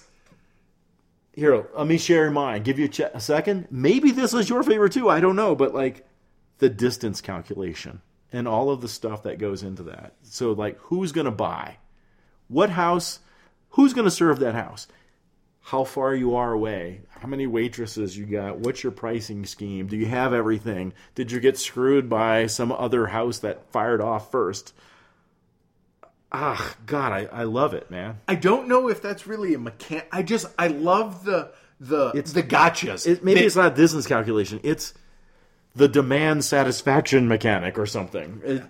Totally agree. And there are so many simple, effective. Yeah. Well, it's simple until you realize you're an absolute idiot because, damn it, I didn't factor in this. Yeah. And, I didn't think he had any waitresses yet. To where I thought I could get away with just getting away with not playing any because I was higher in turn order, so I didn't need to worry about. Damn it! I screwed that up again. Oh, wait, I forgot. I thought the marketing was going to fire. No, I'm an idiot because the marketing goes after dinner time, and I knew that, but I totally just forgot. Because of that mechanic, we hear a lot of, I'm screwed. Yep. And there's a lot of cussing at yourself as much as there is at other people. You just said damn it like 8 times just in that explanation. Yeah, so that should give you some indication of I love that I'm 6 plays in and I'm seeing so many new interlacing things. Like there are still some employees that people have not used in any of our games. In every game, just about, I see new stuff. Well, not just about. I've seen new things, but I've seen employees used in different ways, and it's just the amount of just ways this thing can go is just mind-blowing. It's kind of sandboxy. Kind of? Within that sandbox, the result of your decisions matrix to the results of the decisions that the other players are making are directly materialized in the game, man. This is the kind of stuff I'm seeking. I've always said I enjoy it when my path through the game must be altered by your path through the game. Yep. This is not multiplayer solitaire. You and I, ever since Panamax came out, you and I have said that Panamax was the epitome of interaction in a Euro. Yeah. I think that's been eclipsed now. It's a different form of interaction here, but I can agree with that. I can get on board. So one night we were sitting around, and I think it was Paul, Chad, me, and Amanda, and it may have been you, and one of us, I think it was Chad, brought up that there are so few games with the decision headspace or decision matrix that is comparable to an 18XX game. But many of the Splatter titles can be included in that, and this very much is in that same rarefied air as an 18XX in that respect. And like that, it can be unforgiving. Like you said when you were given that example of you forgot, I didn't account for that. Or rather, that you're going to market something to thwart another person's efforts. That's going to take them 2 turns to resolve that problem for themselves. It is unforgiving, but it does offer the opportunity to change the directions. And on that note, I have not noticed a runaway leader problem. I've noticed a poor play has caused a runaway leader problem. Not the game, it's the other players have played terribly, which I am very much included in that. Yeah, you've got no worries about, I think this building is overpowered. No, in this game. There's no runaway leaders created by that. No, just the players are underpowered. That's right. So, go ahead. There are so many viable opening moves. Like the first turn, do I want to hire a trainer?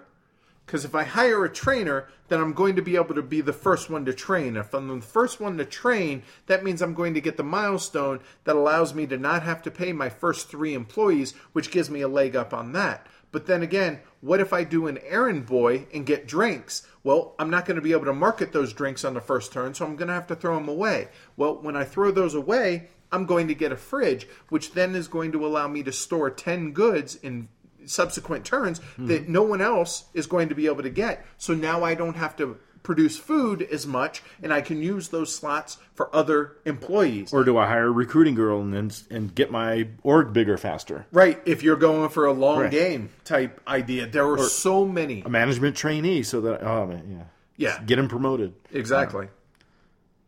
There's an odd timing element in this game. It isn't player timing, it's that resolution timing that we talked about. And the factors that relate to that resolution are all public information. They're right there in front of you. House number 1 is going to resolve first. Oh, yeah. Or better yet, radio campaign number 1 is going to resolve first. Oh, crap. Yeah, I didn't plan on that beer getting marketed before this Coke did, and now I didn't get any beer, and now I'm in trouble. I mean, unexpected things can happen. Mitigated by paying attention, but yeah. But it's a weird, cool timing. I really love the sequential execution of houses and marketing. To piggyback on top of that, you take a game like Craftsman, where you have to buy the building plans the turn before you can actually build the building. Just like in that, you have to market here the turn before the houses actually get the demand. Because it takes a minute, for marketing to work. People have to make up their minds. Right. And so once they're marketed to, the next turn is when they'll demand those things. They'll want those things. Mm-hmm. And so you have to train yourself to realize, okay, I'm marketing, but that's not going to really matter until next turn. So I need to plan for that, but I need to take that into account as well. Just layers upon layers upon layers. There's so many paths in the game, and even a small deviation from a similar path, if you and I are going down similar paths, but we just deviate ever so slightly, can lead to drastically different ends. Which, again, decisions upon decisions, big matrix. I'm a huge fan of that. We mentioned the whole drafting the board tiles pregame. I think that's a really, really fun variant. Oh, yeah. That I don't see a reason not to do that. Yeah, we need to figure out how to do that for larger player counts. Yeah. And maybe it's a common pool. Like, I'll take that one. Right. I'll take that one. Yeah. Yeah.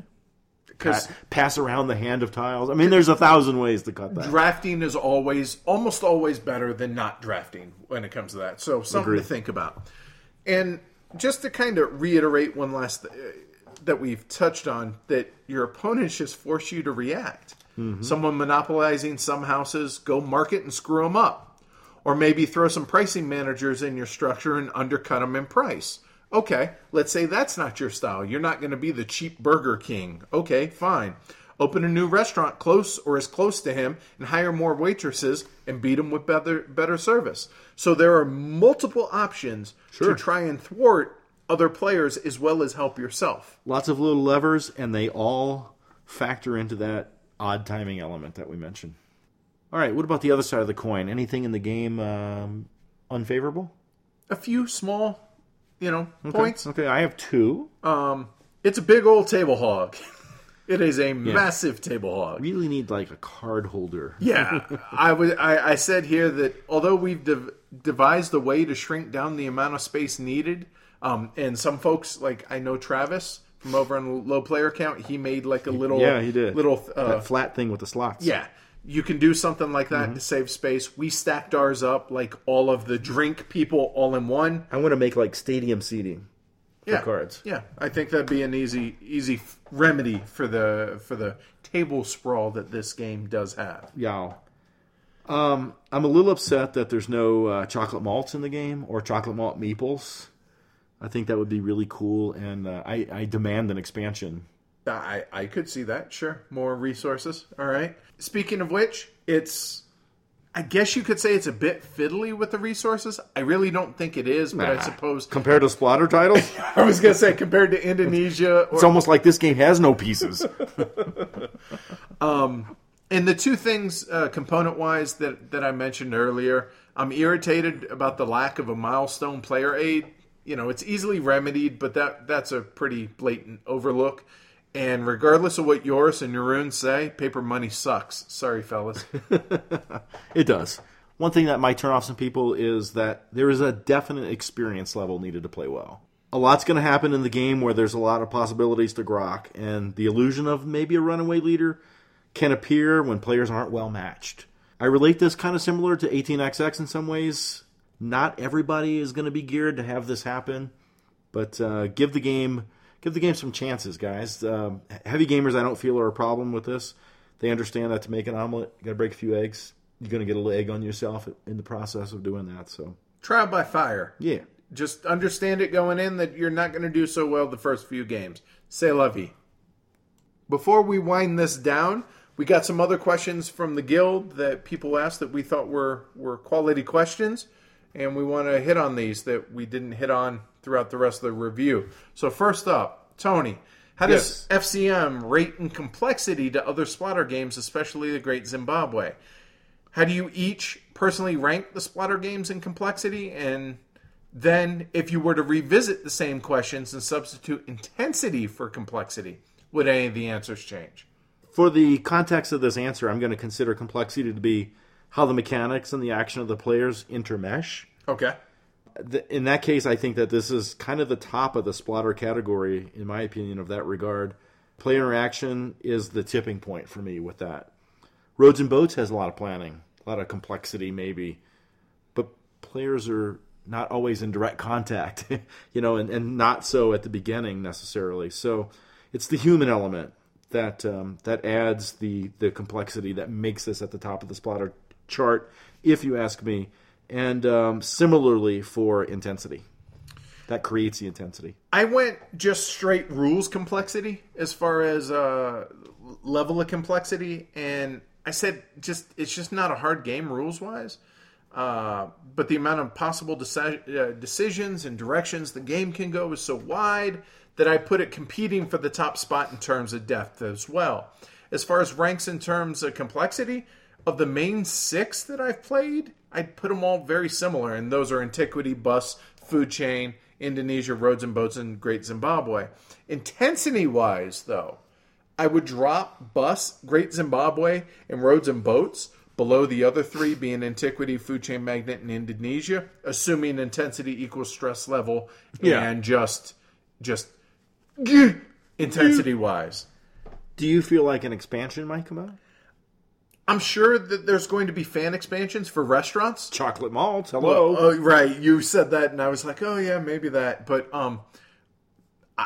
we have some ideas for custom restaurants that we're going to put out there.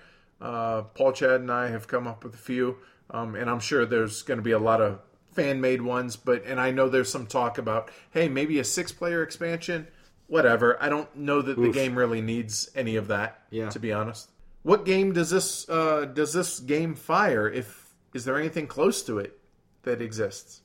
Well, for me, I don't really feel like games fire other games. Yeah, I don't subscribe to Jones' theory. They fire themselves, man. I'll buy it, I'll play it, I'll decide to keep it or ship it off. That's really it. I keep my collection kind of trim. It's always changing. I'm not a hoarder. I am. So, hey, games fire themselves. I think that good designs are an art form. And so, like, if Food Chain Magnate goes into my collection, which it did, and Golden Ages goes out, which it did, there's no correlation. Right. Do you think there's anything similar to Food Chain Magnate? I thought about this. I couldn't come up with anything. Yeah. But No. that's kind of a Splutter hallmark. You look at Indonesia. Nothing like their... Yeah. There's just not much out there like Splutter games. What was the most memorable part of your favorite play of this game? I think in our 2-player game, which was the most recent, having a plan coming into the game and actually seeing it play out successfully was pretty gratifying.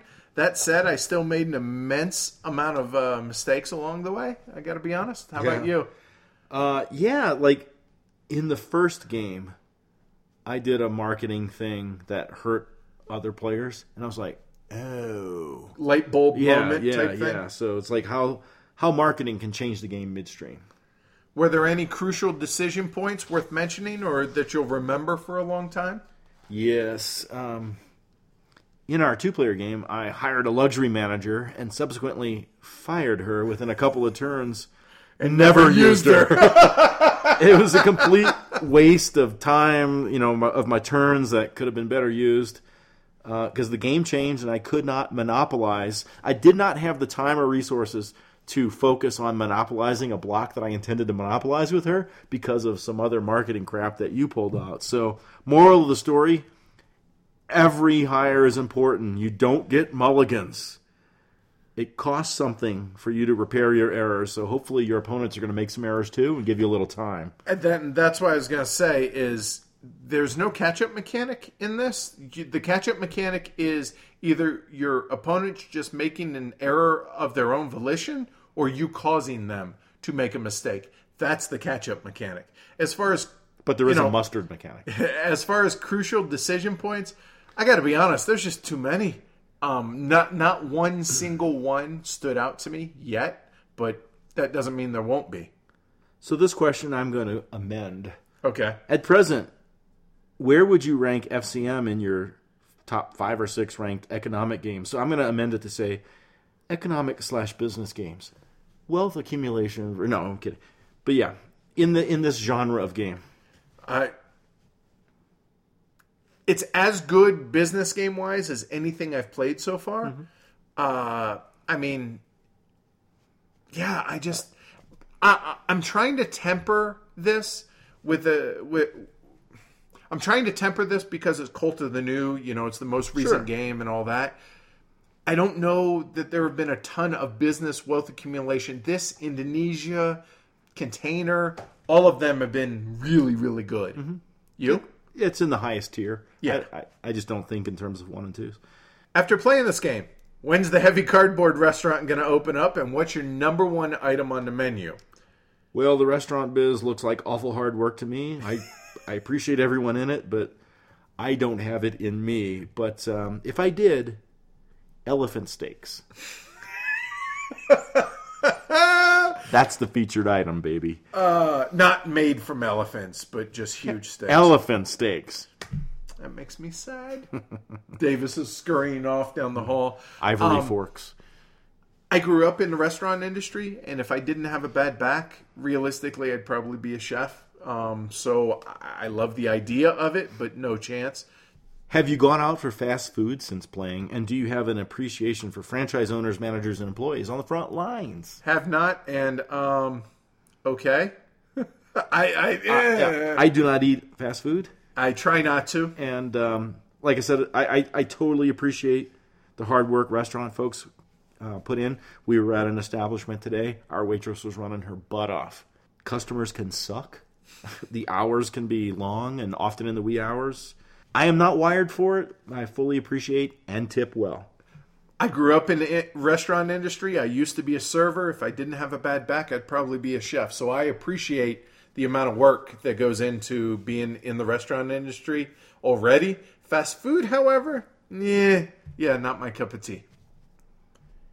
Having never played a Splutter game, would this be appealing to an 18xx gamer? Hardcore lifestyle 18xxing train freaks? No, that's all they play. But for those that like this kind of an expansive game with a lot of room for mistakes and awesomeness, then I think they should be interested. Yeah, I see the similarities. the decision matrix or decision tree or whatever is as vast as it is in an 18xx game, I feel like, or at least comparable. Mm-hmm. So if that's the appeal, just like what you said, yeah, I think so. This may well be a lot of people's first Splotter, but what Splotter title do you think is best as a my first Splotter, and why? Which would be worse? Blah, blah, blah. Tips on teaching.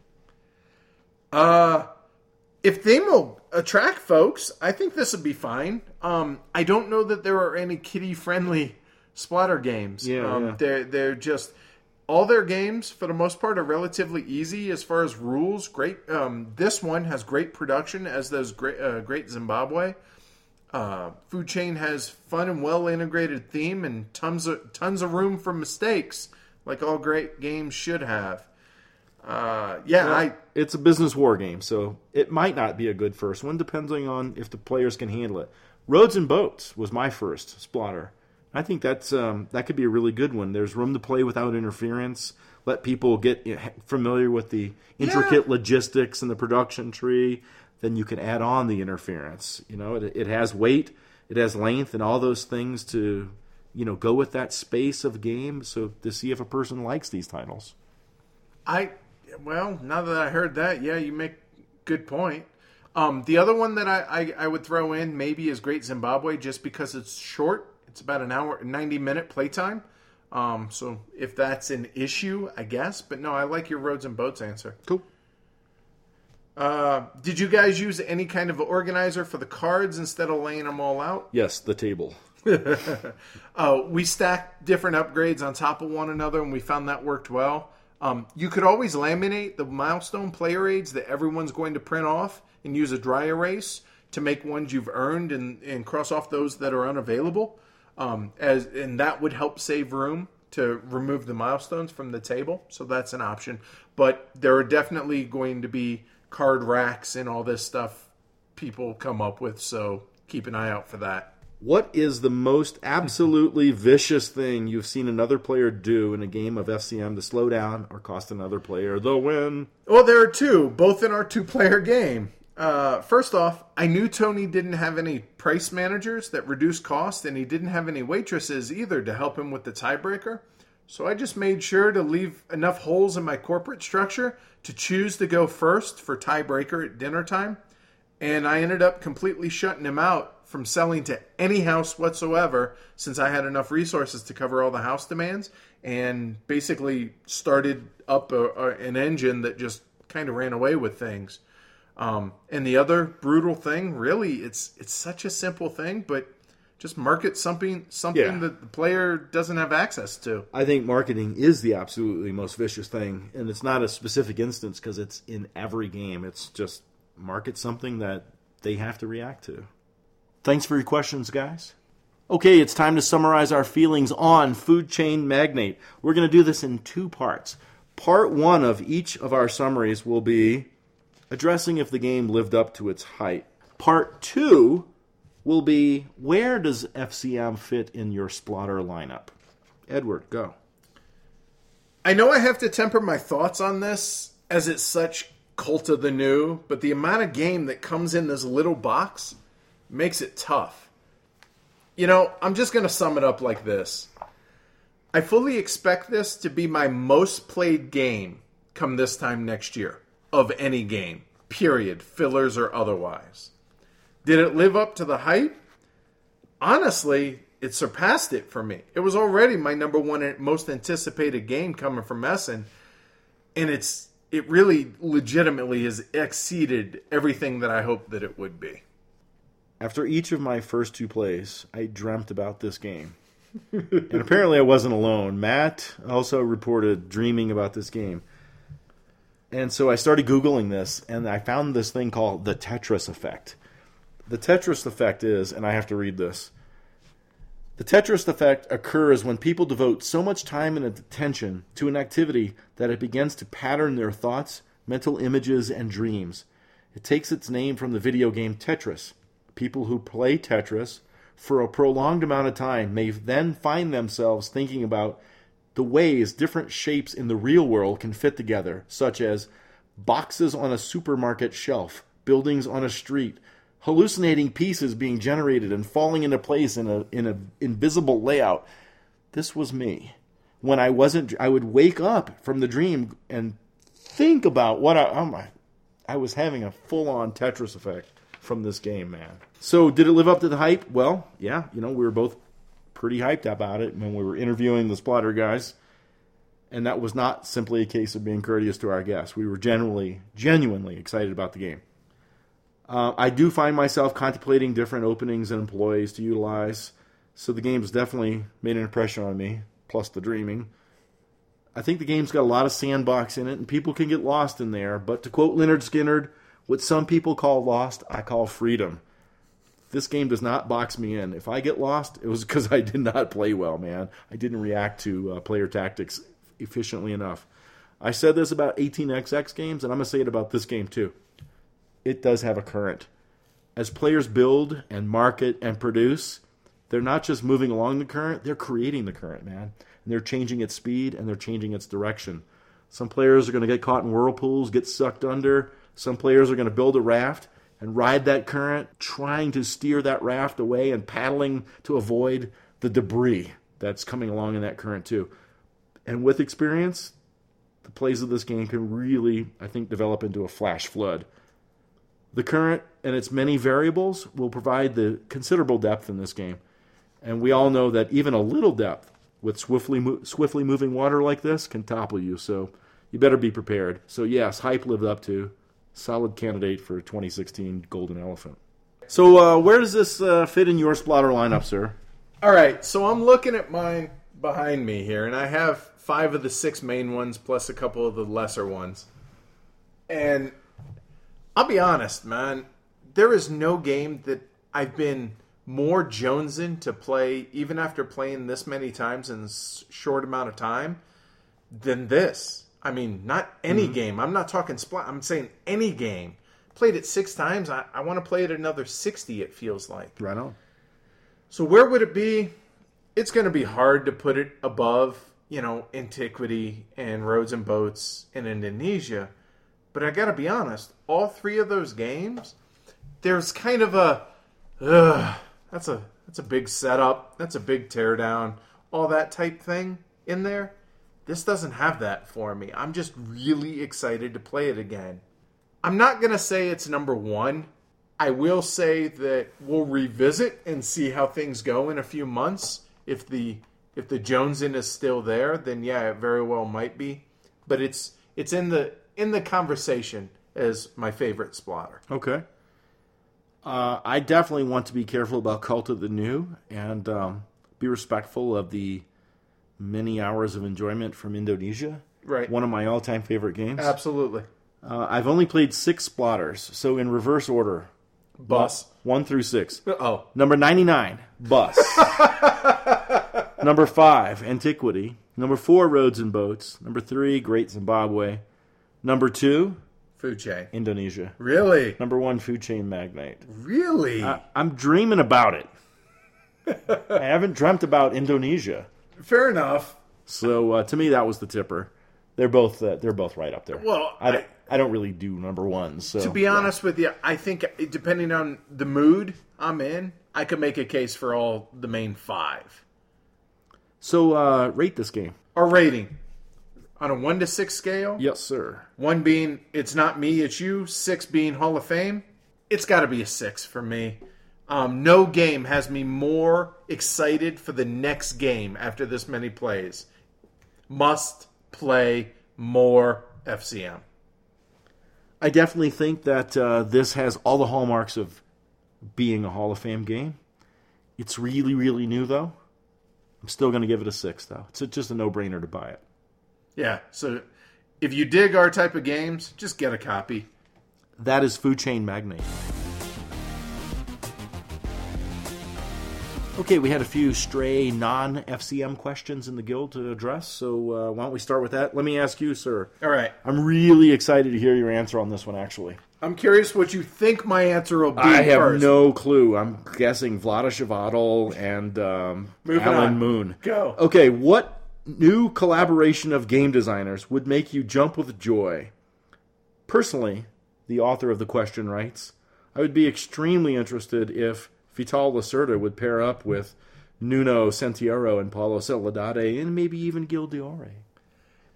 I'll be honest, that's hard to beat. That's a Portuguese dream team. I know, right? That would be really exciting. So I thought about I could go 18XX. Right. I could go War Game. There's a lot of these, but I decided on this. How about teaming up Francis Tresham and Martin Wallace? Okay. I think that'd be fun. There are so many different combinations that you could throw in here. Well, I came up with two. Oh, hold on. He said, which single? Well, who are you, me? That's too bad. Yeah, because I couldn't decide. Uwe Rosenberg and the Splatter Boys. Okay, all right. Wallace and Lacerda. That'd be one twisted economic game right there. That'd be cool. Would you say Nippon was one of the greatest games released at Essen or the greatest game released at Spiel? Yeah, haven't played. Yeah, we're still waiting on our copy. What's up? What's your game? Have you guys had a chance to play The Gallerist yet? I have a feeling it will have to be the topic of your next episode because, holy heck, it is a good one. Nope, not yet. Haven't got our copies yet. Nope. Sigh. Looking forward to it. I really want a good art theme game. So that and the production quality is just sick. If you guys had only 30 minutes to play a game, what would you pull off the shelf? And what would you pull off if you had 60 minutes? All right. I didn't know if this was like 2-player or multiplayer, like you guys, meaning you and I. So I went a few different. Here we go. Yeah. 30 minutes, I would say some mix of Impulse, Battle Line, Arboretum, maybe SNCF or a ton, depending on player count. And if the player count's 3 to 5 and we have 30 minutes, I could see us doing a single play of Neue Heimat. For 60 minutes, if it's the wife and I, maybe Castles of Burgundy, or if it's our group, 60 minutes, yeah, that's a couple rounds of Neue Heimat. I don't have an answer. I don't keep games in the bag like that. Yeah, I don't either. I favor too many titles. Different ones have better times, counts, goals. Who's here? What are we in the mood for? What kind of mechanic? What's hot? Who bought a new game? Yeah. To answer this, while I was waiting on you to show up tonight, I came into the game room. I started looking around, going, "Yeah, I guess we could maybe that. That one over, yeah."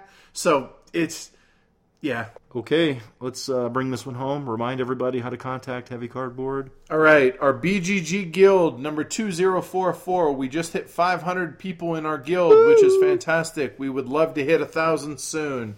Twitter, @Heavy Cardboard. Facebook, Heavy Cardboard. Email, we love hearing from you folks. Contact @heavycardboard.com.